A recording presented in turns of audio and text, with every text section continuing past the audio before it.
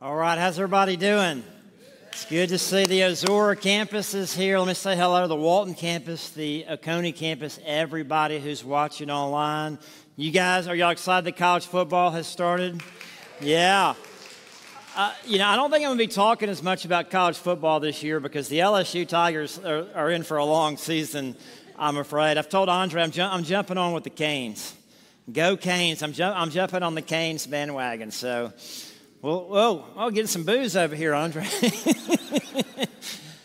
Oh, yeah, it's exciting to, college football's back, and so things are beginning to get more back to normal. I talked to many people today who are back for the first time since March, so it's nice to see people trickling back to church as well. So, isn't that good? So we're in the middle of this series called DIY for the Soul, and we're talking about caring for the most important part of our lives, which is our souls. And we're relating it to a home renovation project, a do-it-yourself project. And ultimately, we want to help you care for your soul. We want to do everything we can to get the resources into your hands, but ultimately you have to take personal responsibility to care for your own soul. We can't do it for you. Now, when it comes to home renovations, you can pay somebody else to run the electrical, you can pay somebody else to hang sheetrock, you can pay somebody else to put in your floors or whatever. But when it comes to caring for your soul, it's your personal responsibility. Now, we've introduced this character, David Isaac Young, DIY for short. And the very first week, he buys a house sight unseen. And he goes in to look at the condition of the house. What's good, what's bad, what needs fixing. And so the first week of our series, we looked at the condition of our souls. How is your soul? And I want you to ask that question again today is, how is my soul? How is the most important part of me doing? Is my soul healthy or is it unhealthy? Is it damaged? Is it ruined? Does it need healing?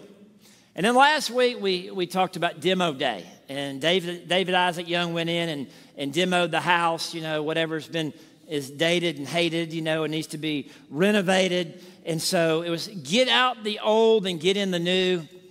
And so we looked at our souls. And we want to get sin out of our life. We want to root ourselves from sin and anything that's going to distract our relationship with Christ. And we ended the service last week with a time of confession.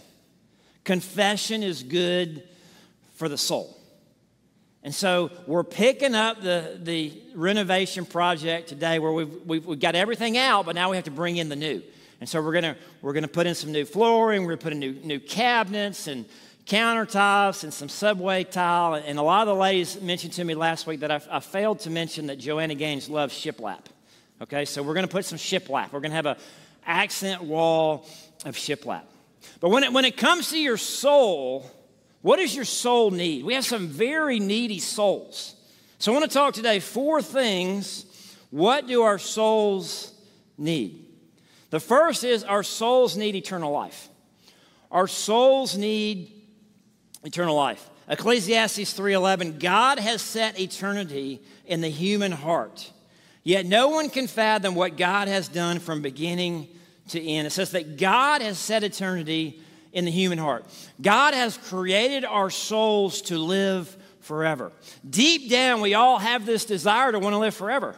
We're all born with it. You go back to when you were a child, you've always had this desire to want to live forever.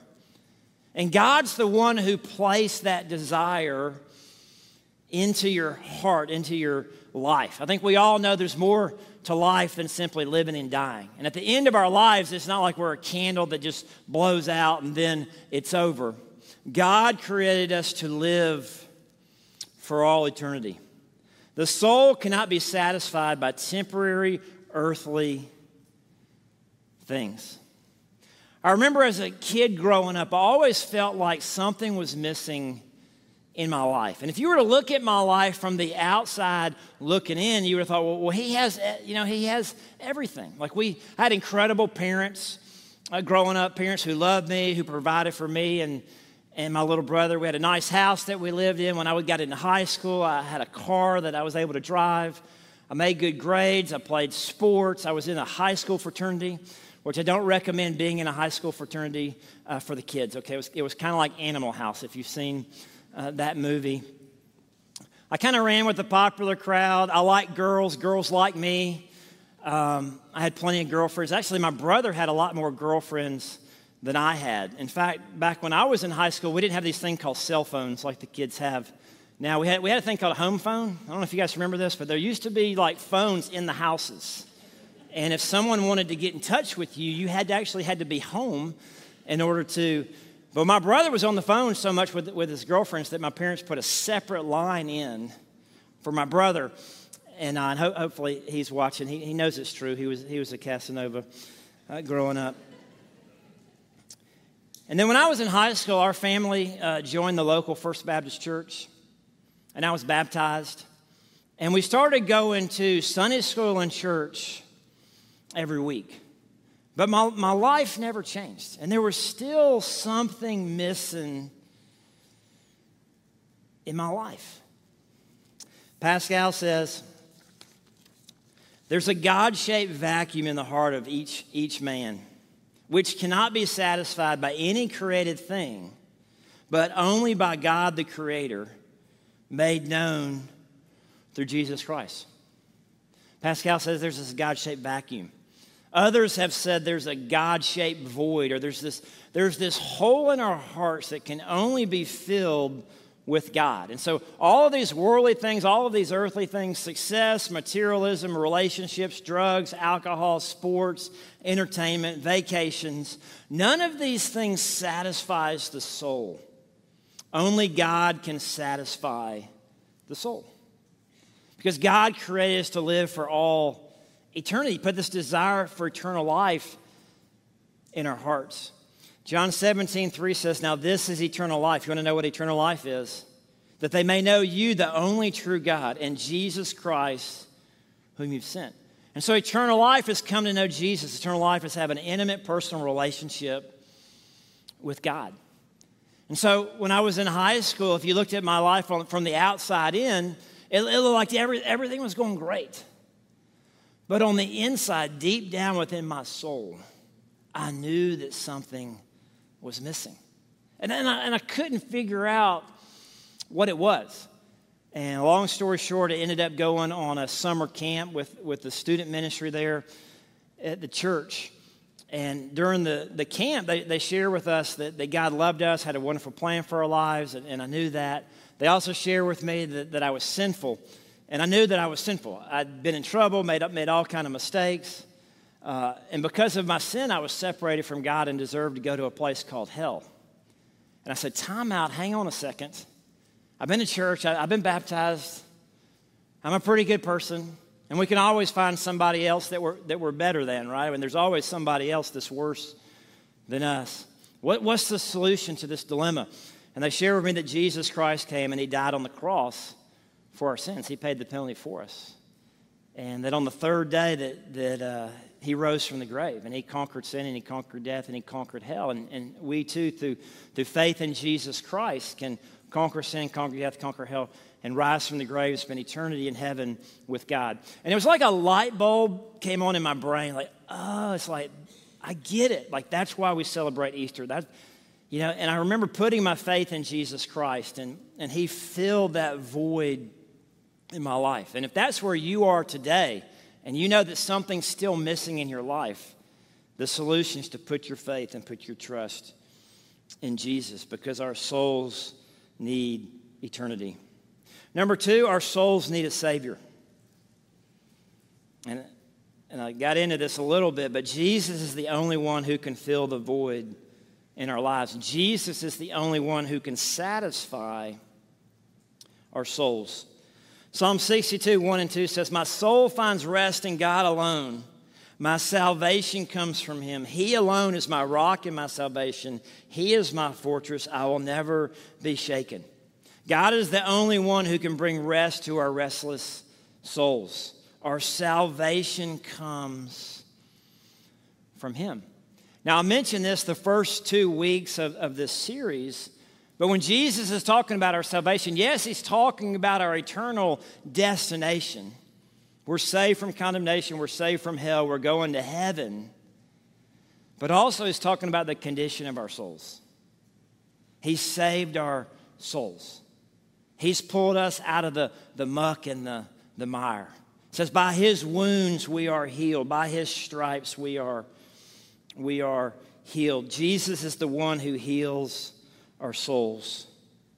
Augustine said, you have made us for yourself, O Lord, and our hearts are restless until they find rest in you. Our souls are going to be restless until they find rest in God alone. Which leads me to the third thing that our souls need, is our souls need to be with God. Our souls need to be with God. Our souls have this deep longing for God. Like our souls are crazy about God. Our souls are obsessed with God. Just as Joanna Gaines is obsessed with shiplap, our souls are obsessed with God. We have this deep desire to want to be with God. Psalm 63:1 says, "O God, you are my God. Earnestly I search for you. My soul thirsts for you. My body longs for you in this parched and weary land where there is no water." Our souls are searching for God. We're pursuing God. We're wanting to spend time with him. Psalm 42:1-2 says, "As the deer pants for streams of water, so my soul pants for you, my God. My soul thirsts for God, for the living God. When can I go and meet with God?" So the desire of our souls is to spend time with God, to search for him, to pursue him, to spend time with him. And hopefully we all have the desire of the psalmist to wake up in the morning and spend time with God. As the deer thirsts for God, our souls are thirsting. As the deer thirsts for water, our souls are thirsting for God. And the Bible is the story of God bringing us back to himself through his son, Jesus Christ. And the story of the Bible is one of being with God. We begin in the book of Genesis, story of Adam and Eve, and it says that God walked with Adam and Eve in the cool of the day. That he walked with them, he spent time with them. He was with them. God walked with Enoch. I don't know if you've heard of Enoch. There's only a couple verses in the Bible about Enoch, but it says that Enoch walked with God, and then he was no more. That Enoch walked with God, then God took him to heaven. Enoch's one of the two people in the Bible who never died. Enoch and, of course, the prophet Elijah. God walked with Noah.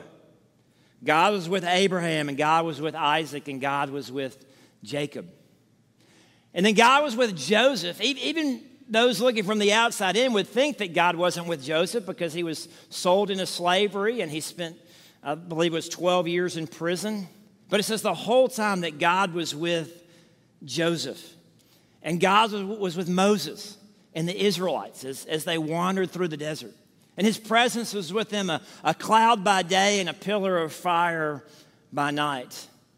And God was with Joshua. God told Joshua, "As I was with Moses, so I'll be with you.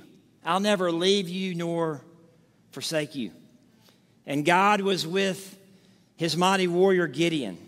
And God was with Samuel and with Ruth and with David. And God was with all the people in the Old Testament. The presence of God.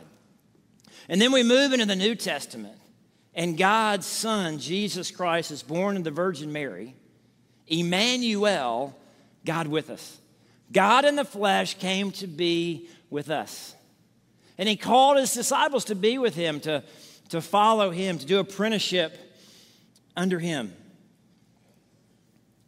I shared this passage with our men's discipleship on Tuesday night, but John chapter 15 is one of my favorite chapters in the Bible. And Jesus says, "I am the vine and you are the branches.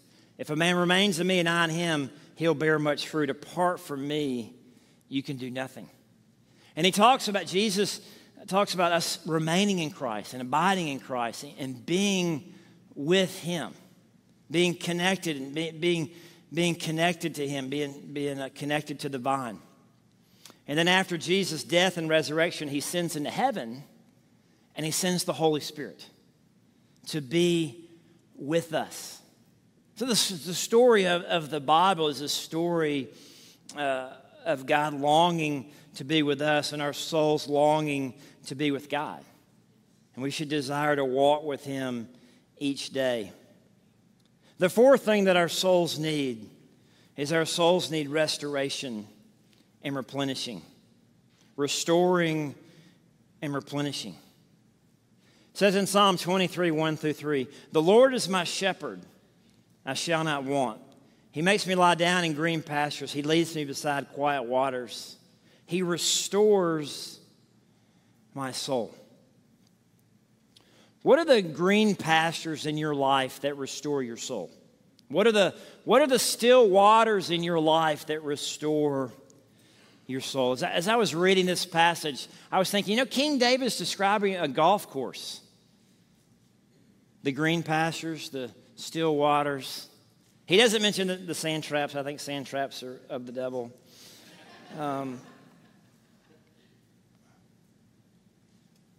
But our souls need replenishing. As we're followers of Jesus Christ, we're to live our lives as Jesus lived his life. And Jesus did several things to replenish his soul. One of those was prayer. It says that Jesus often withdrew to lonely places and prayed. Every time we pray, it's replenishing the soul. Jesus had close, like-minded friends. Jesus was always with the disciples. It's so important for us to have close, like-minded friends, people that we can do life with, true biblical fellowship, a community of faith together. Regular corporate worship replenishes the soul. And we have pushed our worship back to the end of the service as a time of worship and a time of response. When I'm leaving church now, I don't know about you, but my soul is replenished. It is restored because of us gathering and worshiping God together. Feeding our minds on the Scripture is replenishing to the soul. Jeremiah 15:16 says, "When your words came, I ate them. They were my joy and my heart's delight." Psalm 19:7 says, "The instructions of the Lord are perfect, reviving the soul. The decrees of the Lord are trustworthy, making wise the simple." When we get into the Word of God and we read God's Word, it revives the soul. Enjoying God's creation revives the soul. We see the example of Jesus. He went to the gardens, he went on the mountaintops, he went to the lake. I think it's a good argument, right? To get outdoors and enjoy God's creation. I think the beach revives the soul. Can I get an amen there? Jesus took long walks. Jesus spent time in silence and solitude. Jesus got away from the busyness of life, and it's so good for us to turn off the phones and turn off the TV and turn off everything and just sit in silence and solitude to revive the soul. All of these spiritual disciplines, a lot of times Christians think they're like this spiritual to-do list. Like, well, I did my scripture memory, I did my prayer, I did my quiet time, I went to small group, I went to church. It's like we're checking off this list of things that we have to do to be a good Christian. They're not things we have to do to be a good Christian. They're things we get to do. It's not a burden to spend time with God. It's a joy. It replenishes the soul. Every time we get into the Word, every time we come to worship, every time we're in small group, it's replenishing the soul. As we walk with God each day, our souls are being renewed. I don't want to be a Debbie Downer, but our bodies are wasting away.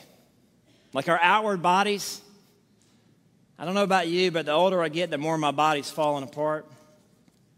My back's hurt right now. I tried to lift something the other day that I shouldn't be lifting. I'm recovering from knee surgery. My elbow is killing me. Every time I go to play tennis, I'm popping Advil like candy, and I'm putting CBD lotion on various parts of my body. Like, it's not a pretty sight. And I used to give my dad a hard time because my dad's in his 80s and he still plays tennis. But when he's getting ready to go play tennis, his bag is so full of stuff, it's like he's going on a weekend camping trip. And I used to give him a hard time, but I'm becoming my dad, right? It now looks like I'm camping for the weekend when I go play tennis. The Apostle Paul says that our bodies are temporary, that our bodies are earthen vessels, that our bodies are jars of clay. But then he follows that up in 2 Corinthians chapter 4, verse 16 through 18. He says, therefore do not lose heart. Though outwardly you are wasting away, yet inwardly you are being renewed day by day. For our light and momentary troubles are achieving for us an eternal glory that far outweighs them all. So we fix our eyes not on what is seen, but on what is unseen. Since what is seen is temporary, but what is unseen is eternal. We renew our souls. We replenish our souls by focusing our eyes not on what is seen, but what is unseen. By focusing on those things that last for all eternity. And when we're living our lives, we're investing our lives in the things that last for all eternity, that is replenishing to the soul. So what lasts forever? Like when it's all said and done, what's going to last forever? There are three things. God is one. God lasts forever. God is eternal. He is the same yesterday, today, and forever. The Word of God lasts forever. The grass withers and the flowers fall, but the word of our Lord stands forever, endures forever. So God, His Word, and then what we've been talking about the last few weeks is our souls. The souls of men, women, students, and children. We're to live our lives in such a way that God would use us to change somebody else's life for all eternity. Those are the things that last forever. Everything else is temporary. Everything else is going to rust. Everything else is going to decay. Everything else is going to burn. And when we invest our lives in the things that last forever, Jesus says we're storing up treasures in heaven. We're sending it on ahead of us. Matthew 6, 19 to 21 says, do not store up for yourselves treasures on earth, where moth and rust destroy and where thieves break in and steal. But store up for yourselves treasures in heaven, where moth and rust do not destroy and where thieves do not break in and steal. For where your treasure is, there your heart will be also. Where your treasure is, there your heart will be also. Our souls long for heaven. Our souls are longing to be with God. Focusing our lives on the things that last forever, that's the deep need of the soul. The application today is very simple. It's to set our hearts and minds on things above. To set our hearts and our minds on the things that last forever. Colossians 3, 1 through 4 says, since then you have been raised with Christ. Set your hearts on things above where Christ is seated at the right hand of God. Set your minds on things above, not on earthly things. For you died and your life is now hidden with Christ in God. When Christ, who is your life, appears, then you also will appear with Him in glory. You know, we get so focused on the things of this earth, we get so focused on temporary things that aren't going to last. And it's damaging to our souls.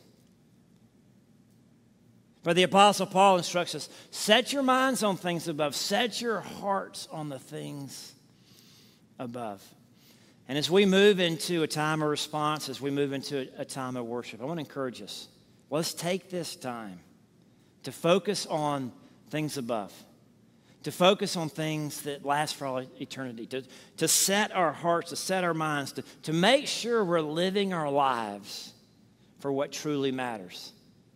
Those things that are going to last for all eternity. All right, let me pray for us.